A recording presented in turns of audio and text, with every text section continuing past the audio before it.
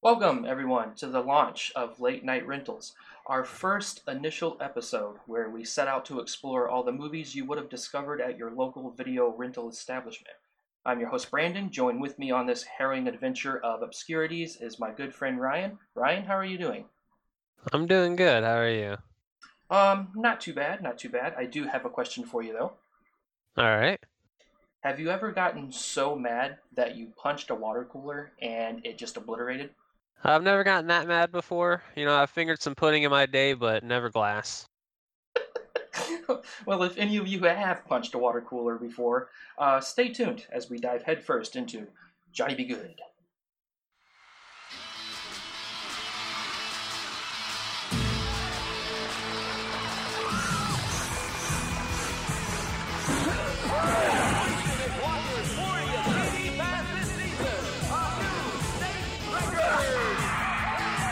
Anthony Michael Hall is Johnny Walker.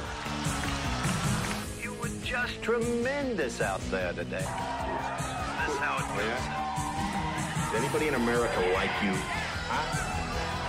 A modest young man. Get your mouth off her, Walker. Now. Oh, you dancing?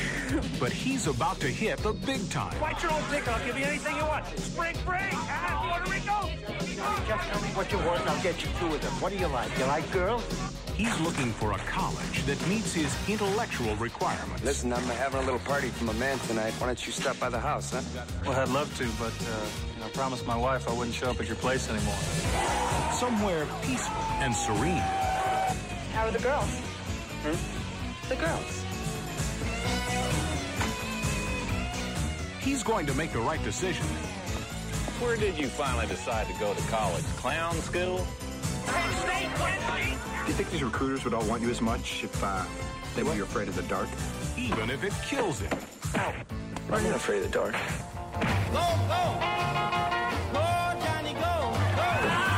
Nice catch, Cooper. That girl's not wearing any underwear. Oh, you're going down now, Lou. Anthony Michael Hall. Robert Downey Jr. Paul Gleason. Walker, kick the ball. Kick it. Johnny. Be good.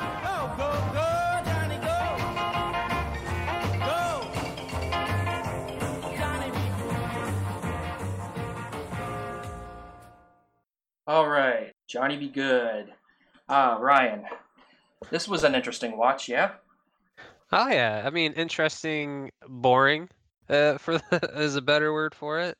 Oh my God, I was not expecting to be, I don't know, so taken out of the movie as I was so many times. Yeah, we usually, because we do the watch party, and so we usually chat back and forth. But there were long stretches where we didn't say anything.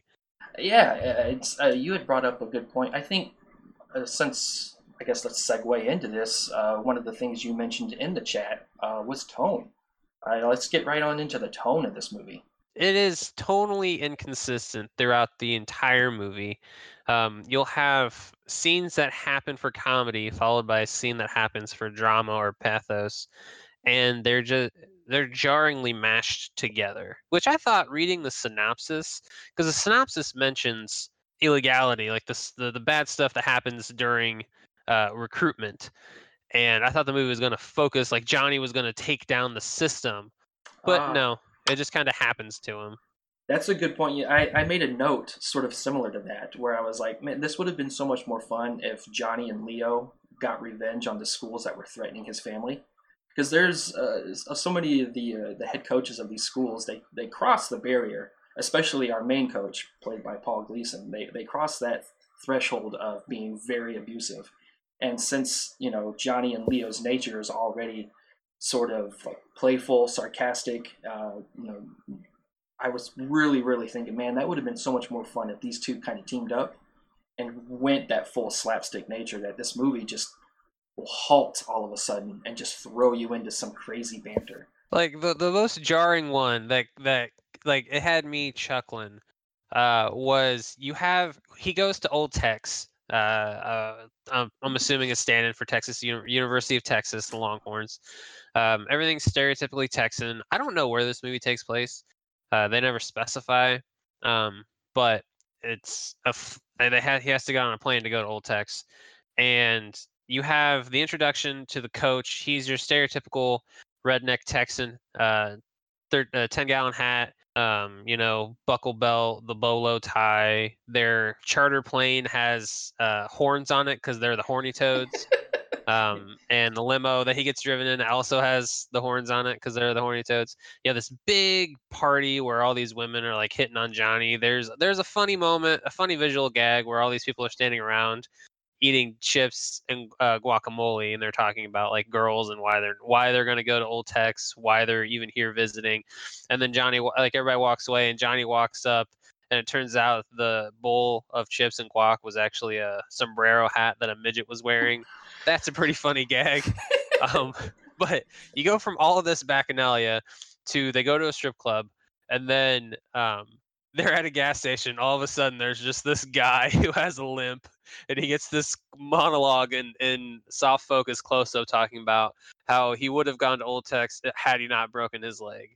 Yeah, and it's like he tries to settle the scene a little bit by saying, well, like, even though I work forever now at this rundown gas station that Old Tex made sure to give me, he's looking out for me. It's like, it's just he's looking out for me. And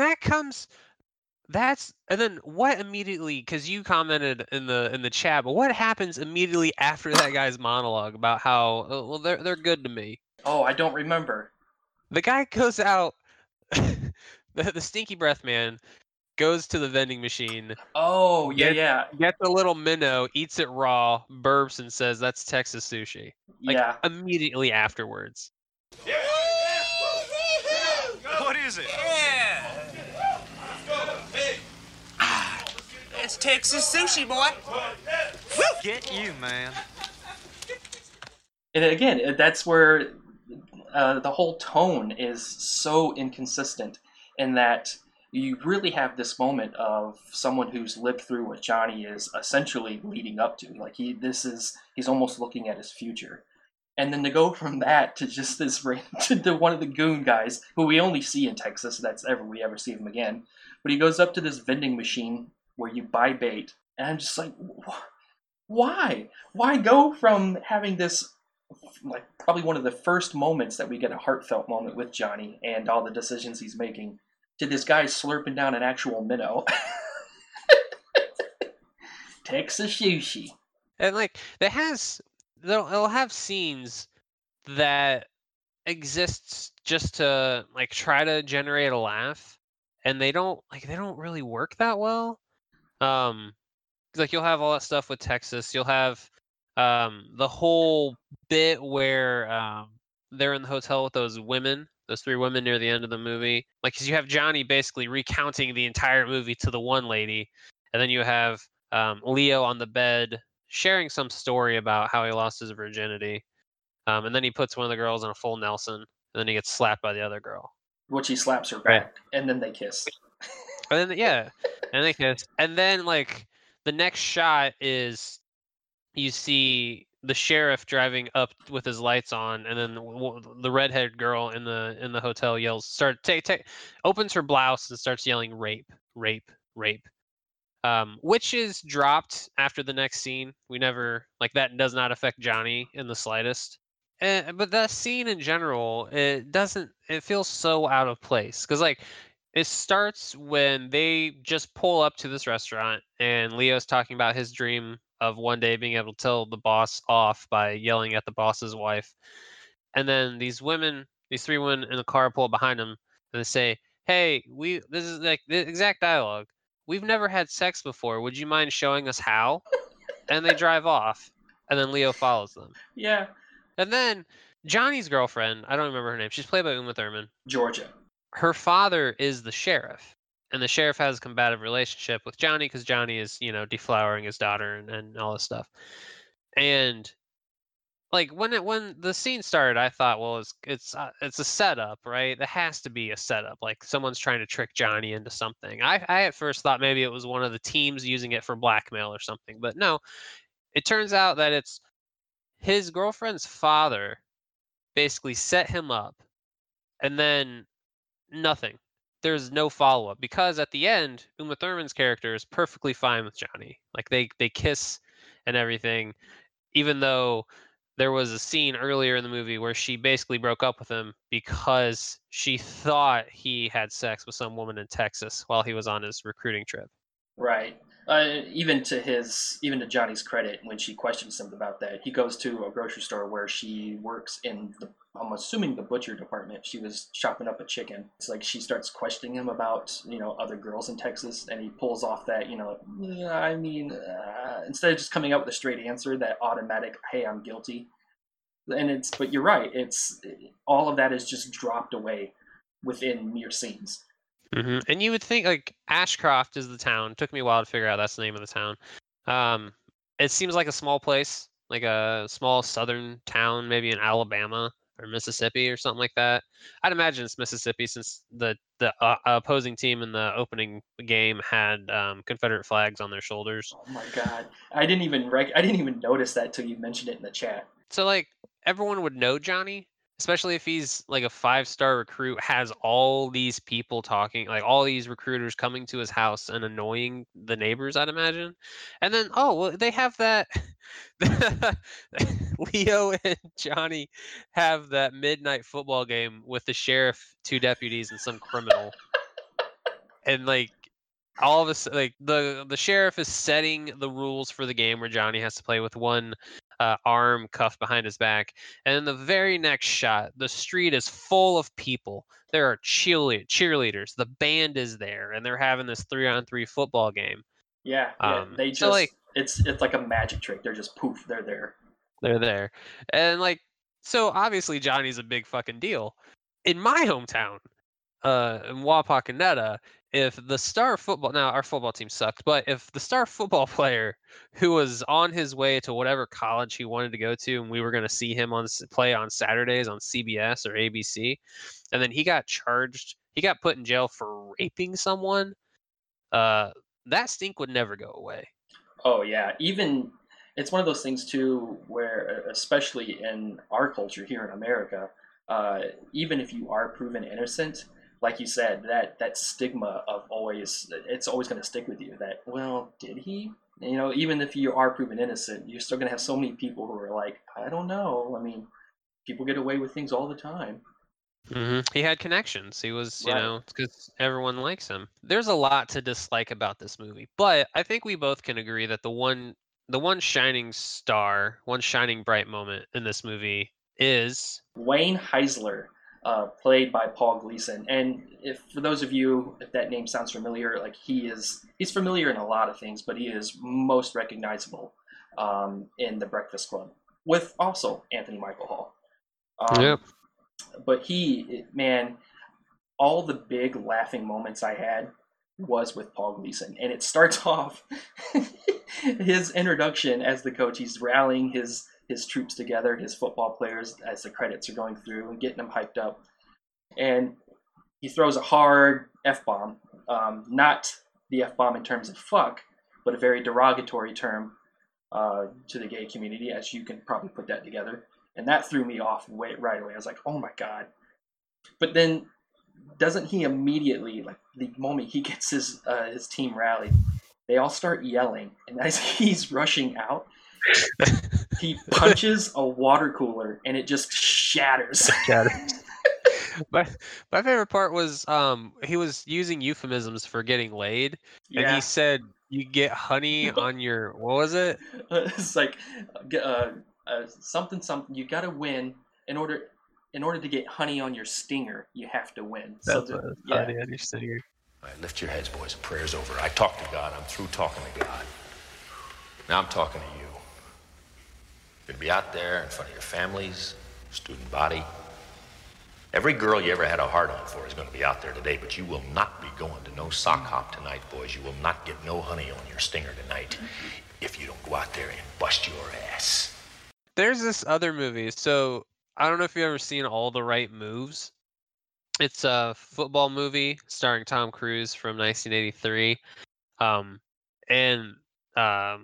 Oh man, Craig T. Nelson plays the head football coach in that movie. And there is when they're about to, like, their team is mediocre. They're not like Johnny Walker's team, but they go to play the defending state champs, who they play every year and get crushed. But now they have a defense that's going to be able to stop them and everything. And when in that movie, when the coach is giving them their big rallying, like, we can win this sort of thing, he drops a hard R N-word. And I'm wondering if that's just like a thing that people used to do, like coaches used to do back in the day. Because now we have this movie is supposed to be a comedy, and that movie is supposed to be a serious drama. But we have a similarity between coaches just using derogatory language to psych up their players. So, I've only ever played 1 year of football, and it was 8th grade, and I saw field time for maybe 2 minutes. So I guess, like, in terms of if I have any inside knowledge on that, I don't know. But it almost seems like, I think we've talked about that before just in passing, you and I just having simple conversations, that a lot of 80s movies, man, we had like a test episode with our Zapped with Scott Baio. And we had mentioned that before, where it's so much of that language and so much of those actions are just, they just looked the other way, man. I think that was that era. It was, I'm sure even if people were uncomfortable, it was like, well, I'm not going to say anything because, it's that person and the town loves them. I guess that's true. Yeah. But it should be known, too, that Paul Gleason's punching antics does not stop with a water cooler. There's a moment where Johnny and Leo try to get revenge on him by going to his house. And it starts off where all of a sudden a bunch of pizzas are ordered. And all of a sudden an elephant comes into the backyard. And Paul Gleason starts punching the elephant.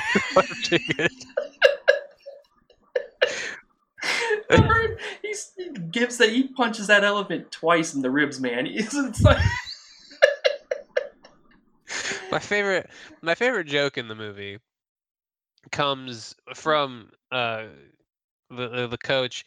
He is talking to the athletics director from Piermont, the big university that really wants to get Johnny, and he invites him over for dinner. And the coach's wife, played by not Meg Tilly, Jennifer Tilly, yep. Says that we don't have enough crab cakes. And he gets and Paul Gleason gets real serious for a moment. He goes, "You're right, honey. Better break out the fish sticks." Hello, Coach Isler's house? Is he in?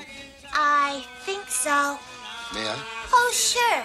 Just follow the sound of the music. Thank you. Look out! Oh, Miss Lottie Lydia! Hey, Lucy Brown! Yes, Chancellor, how are you? Good to see you again, sir. How about that game today, huh? Nice. Walker was everything you said he was. Yes. Mm-hmm. What do I do to get him to go to Piermont? I just want you to sit down and relax, enjoy my home. You're going to have dinner with us, aren't you? I don't think we have enough salmon patties, Wayne. What the heck? Break out the fish sticks, honey. Oh, okay. Darling, some of that sparkling fruit wine. Mwah. Have a seat, please, Chancellor. Like, it's a dumb joke, but I seriously, I enjoyed it. Yeah, he is the shining example. Like, Johnny be good, it should have been Wayne be good. Heisler be good. I think the movie would have been vastly more interesting if he was played up as like the main villain instead of one of the bad guys. Like, he's an antagonist, but he's not really any more of an antagonist than Old Tex is when they try to intimidate Johnny's grandfather with the lures, or the Piermont guy, the athletic director. Like, if they would have made it to where the coach is actively trying to stop Johnny from getting into any other school instead of just trying to nudge him in a certain direction, I think that would have been more interesting, because we could have seen Johnny actually have some agency and motivation to do the right thing. And then, like, we could have had a better climax than Johnny just standing in a microphone saying, "I'm not signing my letter of intent." No, that's a very good point. It's almost like there were moments where I started thinking about Varsity Blues and how the main antagonist in that is John Voight, their football coach. And so much of all of their decisions in that movie represent and lead up to sort of their defeat over John Voight. And you make a good point. I think that would have been so much more better. Not only that, too, then we'd be able to just stay in the town, and we'd be able to see not only more of the environment, but more of how the townspeople react to not only Johnny, but possibly the coach as well. That whole thing where again, Varsity Blues, where there were so many townspeople that were very pissed off and they did not like John Voight at all. But because of his status in the town, nothing could be done. And that's where I think Paul Gleason could have shown a lot more. Yeah, I mean, because they could have had so many opportunities to paint him as just, like Stephen King levels of evil, because he's 2-time back-to-back state football champions in the South. That, you're going to be more important to the town than the mayor. Yeah, that would have been great. And I love that there were a couple of moments where they were playing with, I thought yellow was going to be a motif for him because he has the yellow car. There's a moment where he is all decked out in a yellow suit. Yellow, like sometimes in terms of film color, it just signals like deceit and betrayal. I was really hoping they would play up that color more, but they only do it those 2 times, and that kind of bummed me out. I thought that would have been something creative to really just signify Paul Gleason with. But since he's not, they don't really utilize him enough, I guess there wouldn't have been an opportunity to do such a thing. No, I agree. Yeah, I think this is also the only movie that this guy, Bud Smith, that he ever directed. Now, he's an Oscar-nominated editor. I don't remember what he was nominated for, but he's been nominated for 2 Academy Awards. But this is the only movie he ever directed. And I think, this shows. Oh, yeah. It shows a lot. Do you think it's one of those things, too, if this is his first movie, would he have improved his craft as he went on? Or do you think he would have stayed in this awful sort of teen comedy stage? See, I honestly don't know, because this is a studio movie. Like, this guy should have had, if he's been an editor, I think he's been an editor since the 70s, he would have known people. He would have worked with people that, if he's been nominated for 2 Academy Awards, he would have worked with people who can make movies. So he would have had some knowledge, or at least some people to get advice from for this movie. And for it to turn out as poorly as it is, not just from a script standpoint, from technical aspects, like the dubbing on certain scenes is very obvious, especially when they're driving in cars. I think, I don't know if it's just like Anthony Michael Hall's performance, if that's how he interpreted Johnny Walker, as like this laissez-faire attitude. So he's going to talk by like barely moving his mouth, and he's going to talk like real low and short sentences. Right. There were so many moments where he looks out of it. In the beginning, I was really starting, that sarcastic, as I was telling you in the chat, that sarcastic attitude I was kind of rallying behind. But then as the movie progressed, you start really seeing that maybe Anthony Michael Hall did not want to do this movie. He just looks tired sometimes. There's moments where it looks like he doesn't know where he's at. Which, granted, I'm sure after anybody reads the script, it'd be like, you know what? It's a paycheck, fuck it. I think Robert Downey Jr. gives at least more energy and oomph than what Anthony Michael Hall does. I think that Robert Downey Jr. is improvising every line he has. I genuinely feel that way, because it doesn't seem like, because what he's saying doesn't really fit the movie, like the dialogue, like versus other instances of dialogue in the movie. And also he has this weird cadence that he does in certain scenes. So I feel like the majority of Robert Downey Jr.'s dialogue was just him off the cuff. Oh man, do you think he was a handful on that set? Probably. I would. I mean, like this is post him and Anthony Michael Hall's run on Saturday Night Live in '85. I think Less Than Zero was '86 or maybe '87. So, which he got a lot of rave reviews for. So, I mean, and Robert Downey Jr. I don't know if this was the beginning of his drug issues, but he's notorious for that. So I would imagine he might have been a diva on set. Oh my God. It just, sometimes you can almost tell just by the antics of a character, like how they hold themselves in the movie. I almost feel like Robert Downey Jr. was just he honestly in the movie he acts like a 5-year-old with too much candy in the system, and it's sometimes it's exhausting to watch, but at the same time he was entertaining. I found him annoying. Yeah.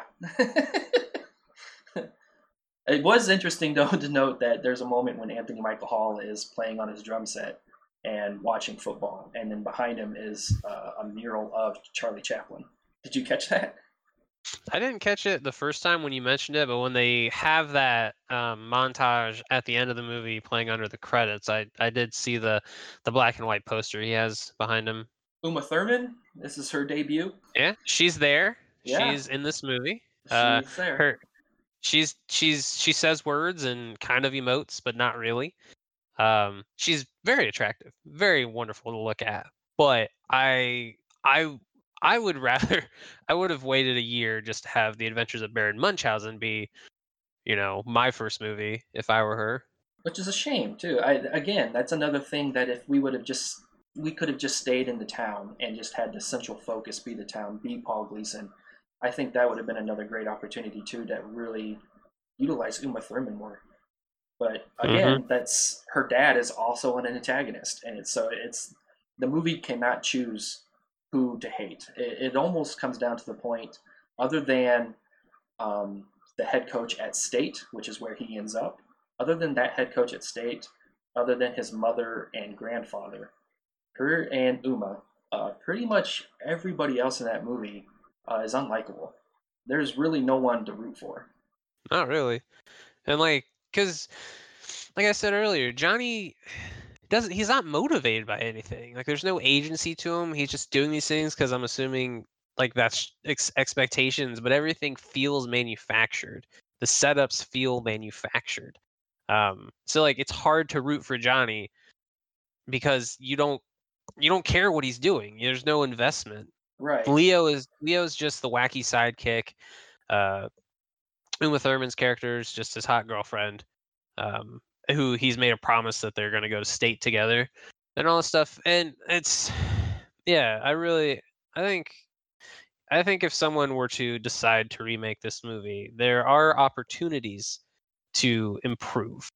Here's the interesting thing, though, is I think the most earnest and honest scene in the entire movie is sort of like the first dinner scene. So after Johnny and his team win the state championship, him and Leo go back to Johnny's house. That's where you get introduced to his mother, grandfather, his younger sister, younger brother. That's probably the most earnest scene in the entire movie. Not only is he playful, and not only is he endearing, but that's where you sort of learn the very first motivation of what he's wanting to do, and that's provide a better life for his family. He mentions, putting them in a better house, making it to where his grandfather has a fishing lure business, and he wants to try to help his grandfather achieve that.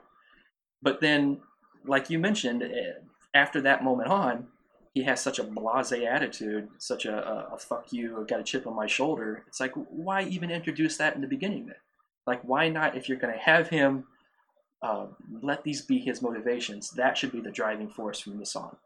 When we got done watching the movie and it just kind of ended, I've tried really hard to figure out what the movie is trying to say, because it's taking a topic, especially in the 80s with football recruitment, college players and everything. There were a couple scandals. I know the big one was SMU Mustangs. They got the NCAA death penalty for recruiting violations.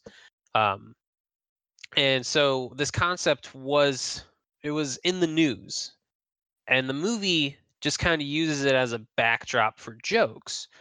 So it's not like they're trying to make they're not trying to make a statement about college recruitment for football players, like violations and giving kids women. There was, recently even at Louisville, the basketball program got in trouble because one of the assistant coaches was hiring prostitutes to sleep with visiting recruits on campus, which is what we got when he goes to Old Tex. Because the one recruit says, "I only came here because they promised me 2 Chinese women." Right. Ugh. And it's But like, it's not making any statement about that. They're just kind of showing stuff that would have been in the news already, but in a joke fashion. And they're not saying anything about like any small town achievements or going to the big city or staying true to your roots or anything like that. It's like I don't know what the point of the story is. You said it best. Like, it's one of those, I can't even begin to, if anyone came up to me and was like, what really is Johnny Be Good about? I don't even know if I'd be able to properly give them an explanation. Other than just how this happens and this happens, it would be so out of context just because the movie itself is so out of context. It's a weird watch. Like, there's no themes to pick up on. There's not even thing really about friendship, love, family, like these basic things that are in almost all movies. Right. I'm racking my brain trying to figure out like what would have drawn Anthony Michael Hall, who was famous, who was big, huge, not even 2 years ago, right? Working with I fucking forgot his name, John Hughes, 16 Candles, Breakfast Club, Weird Science.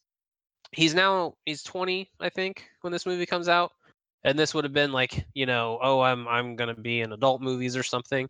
What would have drawn him to the script? It's a cheap answer, but money, right? Like I don't. It's not like he needs any more fame. I guess even at this point, because of his fame, he wouldn't need much more money. But did he owe someone a favor? I have no idea, because I honestly can't. I honestly don't know why you would do the script in this way, unless they had a script and then they just kind of threw it away when production started, and they were just making stuff up the day of. Probably one of those things where that would probably even explain some of his attitude as the character within the movie. They probably had a certain story already developed, and then as it got butchered along the way, that sarcastic, no shit attitude sort of just became probably how he actually felt about it. This is a mystery on his part. Unless we could try to track him down and maybe have him give an interview. You think that's possible? Anthony Michael Hall? I mean, is he doing stuff? I don't know. I think he is in small stuff. I think the last big thing he's ever really done was The Dead Zone, right? Was that on Sci-Fi? That was like a series? I mean, he was in The Dark Knight in 2008, but that's the last thing I know he did. Well, we're coming in to the end of the time here. Ryan, could you recommend this to anybody? No, I would not recommend this to anyone. I know this is like the back to school sort of theme that we're going with for this month, and I would burn down Ashcroft High School if they made us watch this movie. Not before punching all of their water coolers first. I'm kind of glad there was.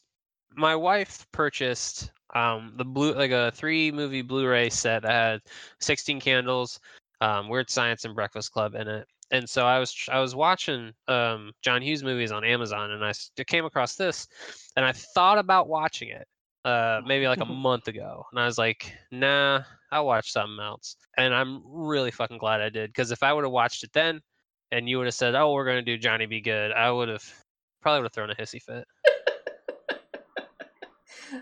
Well, that is, let the listeners know, and you too, Ryan, that this is only the beginning. This is the tip of the iceberg of some of the shit we're going to be exploring.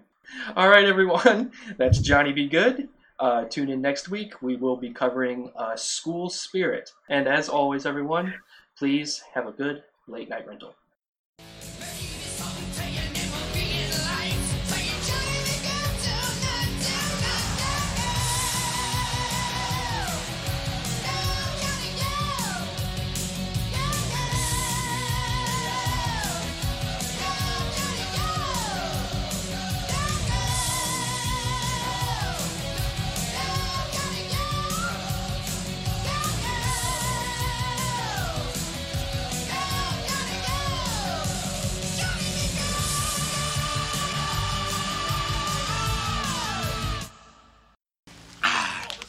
Texas sushi, boy.